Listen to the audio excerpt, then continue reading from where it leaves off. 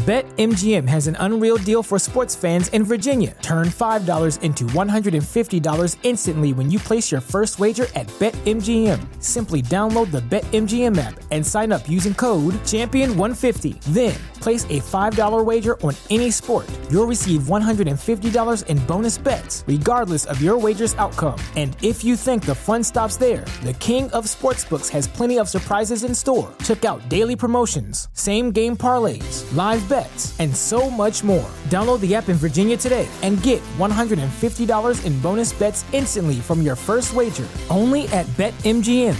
BetMGM and GameSense remind you to play responsibly. See BetMGM.com for terms. 21 plus only. Virginia only. New customer offer. Subject to eligibility requirements. Rewards are non-withdrawable bonus bets that expire in 7 days. Please gamble responsibly. Gambling problem? Call 1-800-GAMBLER. Promotional offer not available in Washington, D.C. Say goodbye to your credit card rewards. Greedy corporate mega stores, led by Walmart and Target, are pushing for a law in Congress to take away your hard-earned cash back and travel points to line their pockets. The Durbin-Marshall credit card bill would enact harmful credit card routing mandates that would end credit card rewards as we know it. If you love your credit card rewards, tell your lawmakers, hands off my rewards. Tell them to oppose the Durbin-Marshall credit card bill.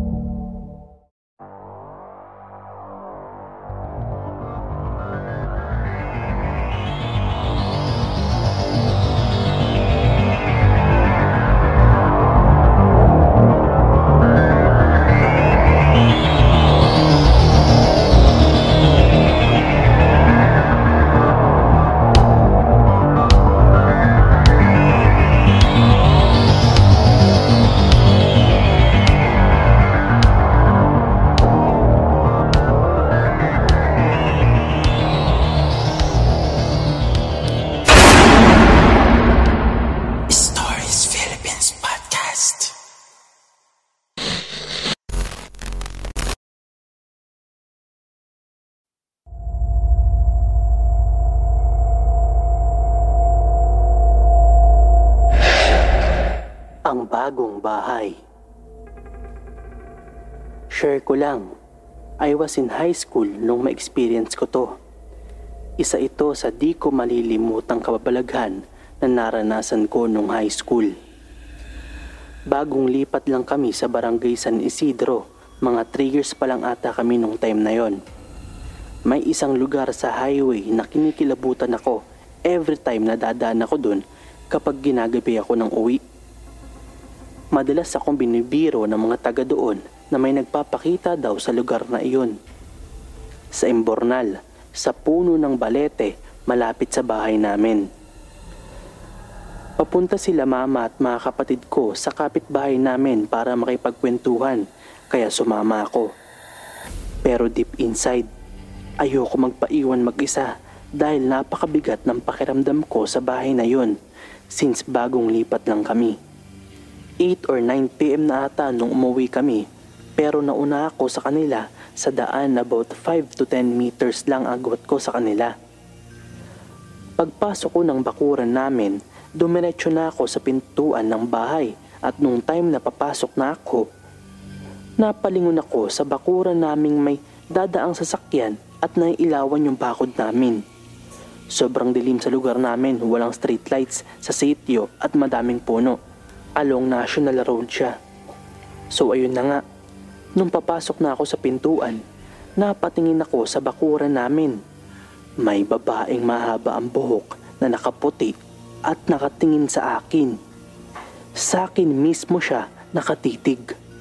Sa gulat ko, hindi ako nakagalaw at nakatingin na lang din ako sa kanya. Bigla siyang nawala pagkalagpas ng sasakyan. Agad kong tinanong sila mama kung may nakita sila sa bakuran. Pero wala naman daw. Hanggang ngayon, naaalala ko pa din yung titig sa akin ng babae na yun. From Jop Gregor. Sagada trip. May entry ako. First travel namin ni Habi to for this year. Sagada. January. Joiners din kami kasi may injury na sa tuhod si Habi, So di pwede yung mga long drives na umaabot more than 5 hours.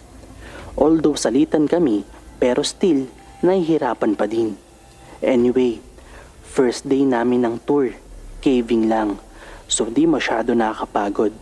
Then second day, yung Marlboro Hill at Bumodok Falls. So nakakapagod pero maaga kami natapos sa Bumodok Falls. So nakapagpahinga pa kami like 2 to 3 hours before mag-dinner at mag-sleep.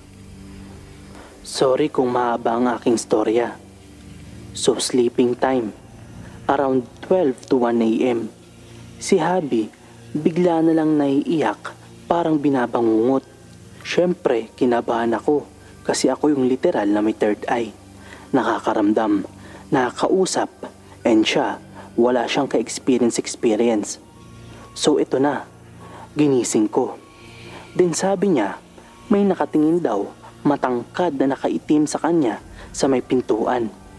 Yung pintuan is mga 3 hakbang lang mula sa kanya. By the way, that time patay ang ilaw. So naisip ko buksan na lang. E di tulog ulit. Ito na yung scariest part. Bandang 2 to 3 a.m. nananaginip ulit siya. Thank God kasi nagawa niya akong tapikin, tapos parang alam na alam niya yung nangyayari sa paligid niya. At that time din kasi, katatapos lang ng mga ibang joiners mag-video okay, so technically, wala nang ingay that time. Sabi niya sa akin, "Gising pe, gising." Nakakatawa kasi pagkakarinig ko, listen ba listen. Kasi naman, di naman ganun ka-straight na sabi niya yon. Anyway, since nabingi nga ako, di pinakinggan ko naman, nakikiramdam pa nga ako. Kaso wala, as in zero ako. So natakot na ako, ginising ko na siya. Sabi niya, sa tabi niya may lamesa daw. May mga taong nag-uusap-usap at may ingay. Tapos yung tapat daw namin is aparador na malaki. Then andun na naman daw yung maitim na matangkad na nakatingin sa kanya. Take note, sa kanya lang daw. So para mahimasmasan, kwentuhan muna kami, patugtog ng mahina. Then around 6 a.m. nagising kami. Nakita niya yung reception area nung lodge. Sabi niya, ganito yung nakita ko. Tapos andun si kuya, yung driver. Kausap yung mga nagluluto sa kusina. Ganito. Napaisip ako, baka nag-sleep paralysis na nga siya. From Wiza Pascual. Kamay, QC. Hello po sa lahat at sana nagustuhan niyo yung una kong share entitled Kasabay. Heto na po yung second entry ko. This may not be a travel-related story, pero special to in a sense kasi kaninang madaling araw lang nangyari and connected sa thread na ito. Late ako usually matulog, so either nagpe-Facebook, YouTube, or poker ako bago matulog. This time, naisipan kong magbasa ng new entries sa thread na to. Of all the stories I've read, what really caught my attention was yung about sa Barangay Beningan. Nag-google pa ako to know more about the place. So ayun, basa-basa pa rin until di ko na namalayan past 1 a.m. na. So I decided to hit the sack na. I closed the window first kasi umuulan. So imagine, the cool air breezing through our room. Malapit ako sa windows. Siguro mga past 2. Naalimpungatan ako kasi biglang umupo partner ko. She was deeply asleep the whole time and early siya matulog. All I thought was magsi-CR siya so hinayaan ko na. After a minute or so, pumwesto ng patuwad. Can't find another way on how to describe it. Si partner for whatever reason. Mga paa niya nasa bandang ulo ko. Pero nakahang in a sense, sana nagets nyo. Nung tatanungin ko na siya kung anong meron, bigla kong may naramdaman na humawak sa binti niya. I'm having goosebumps while typing this. And swear, what I saw was a dark hand na mabalahibo. I immediately said to partner, "Baby, hindi ko kamay ang humahawak sa'yo." Pero di nag-react si partner. This time, pasigaw na yung sabi ko sa kanya. Siguro nakatatlong beses akong sumigaw until ginising na ako ng partner ko who was actually asleep during the whole ordeal. When I woke up, I realized na binabangungot na pala ako. It's been a while since I had one. Bigla akong sinabihan ni partner, sa kakabasa mo kasi ng kung ano-ano. At dahil dun, nahirapan na akong makatulog. What she did was hug me and dun lang ako nag-start makatulog. Nagkumot din ako dahil sa kakaibang ginaw ng hangin. Lesson learned, wag na magbabasa ng horror stories pag past 12 a.m. na. From Forlong. Tanay, Rizal, Disappearing Boy. Rarely do I share this story kasi una, di ako naniniwala sa multo. Pangalawa, iniba ko na lang tingin ko dito sa experience ko na to kasi ayokong takutin sarili ko. Pero nakita ko talaga. Every year, naakyat kami ng bundok sa Tanay, Rizal, either once a year or twice. We go there for a retreat. One time, hindi ako nakasabay sa group kasi I was at work. Graveyard shift ako pero I promised na susunod ako. I work sa McKinley Hill, Taguig, at that time. Pero umuwi pa ako sa amin sa Laguna to get my stuff. Nakaalis ako ng Laguna at 12 p.m. Then I went traveling to Tanay, Rizal, on commute alone. First time ko to bumiyahe papunta doon mag-isa. Pero since we go there a lot, kabisado ko na ang daan. 5 p.m., nakababa na ako ng jeep. Nakarating ako sa point where bababa kami ng bundok na around 3 hours pag nilakad. I cannot walk alone dahil alam kong aabutin ako ng dilim. So kumausap ako na naghahabal-habal sa mga bahay-bahay doon.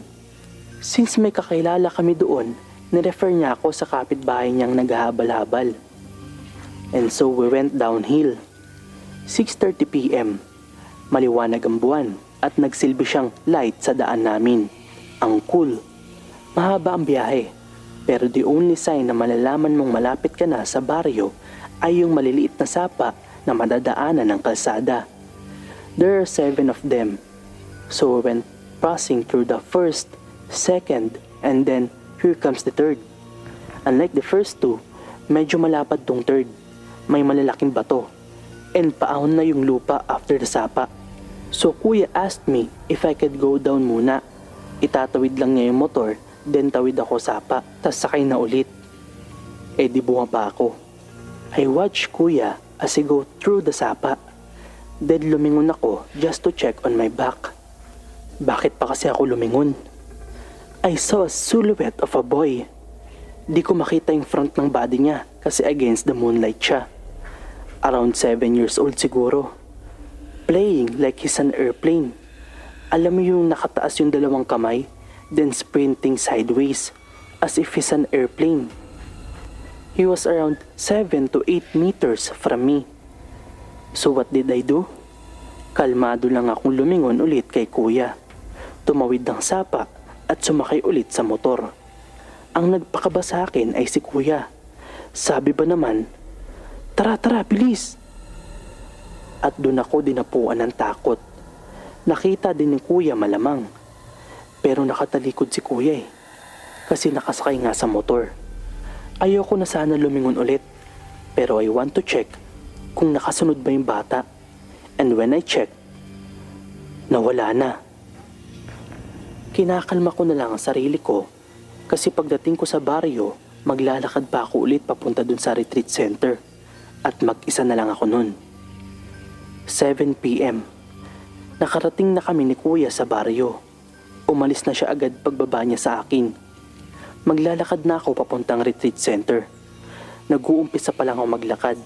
Dire-diretso lang ako. Nang parang dumilim ng onti yung paningin ko.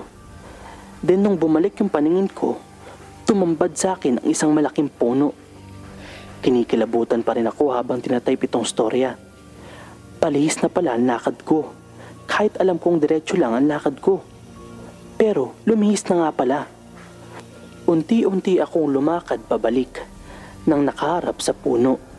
Kasi baka may lumabas na kung ano. Malayo pa yung retreat center. 10 minutes pa na lakaran. Tinatagan ko na lang ang sarili ko. Sabi ko na lang, yung mga taga dito nga, ganito din naglalakad mag-isa. After 10 minutes of mind-boggling na lakad, nakita ko na yung ilaw ng retreat center. Nakarating din. Nashock sila na lumabas ako from the dilim of the mountains. Syempre, pa-strong dating ako nun. Gusto ko yakapin lahat ng tao dun eh. Buhay pa ako, guys. Di pa ako nakain ng maligno or nakuha ng puno. To this day, iniisip ko na lang na yung bata ay nakatira somewhere near the sapa at bumalik na pa uwi. Baka naglalaro lang talaga. Pero ito ha, walang bahay sa gilid ng kalsada. To our left, bangin. Sa right naman, bundok. Walang bahay. So babalik talaga siya ng lakad if he was to go home. Another is inisip ko na sign siya. Kasi nagkaanak ako ng lalaki after ilang years. Pero sus, nililinlang ko lang talagang utak ko. Ayaw kasi lagyan ng horror yung memory ng lugar kasi babalik at babalik pa ako dun. Pero hindi na ako babalik mag-isa at lalong hindi na paggabi. From Meets Beldad.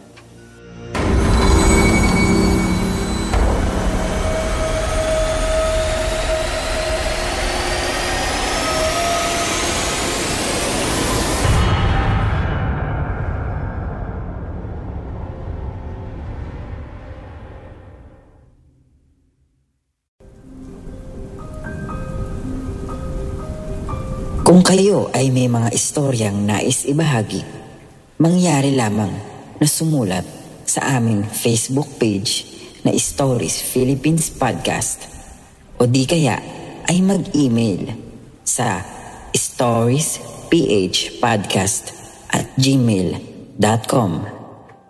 Matatagpuan ang mga link na iyon sa ating description. Hanggang sa muli, maraming salamat mga kaistorya. Say goodbye to your credit card rewards. Greedy corporate mega stores, led by Walmart and Target, are pushing for a law in Congress to take away your hard-earned cash back and travel points to line their pockets. The Durbin-Marshall credit card bill would enact harmful credit card routing mandates that would end credit card rewards as we know it. If you love your credit card rewards, tell your lawmakers, hands off my rewards. Tell them to oppose the Durbin-Marshall credit card bill. Everybody in your crew identifies as either Big Mac Burger, McNuggets, or McCrispy Sandwich. But you're the Filet-O-Fish Sandwich all day. That crispy fish, that savory tartar sauce, that melty cheese, that pillowy bun. Yeah, you get it. Every time. And if you love the Filet-O-Fish, right now you can catch two of the classics you love for just $6.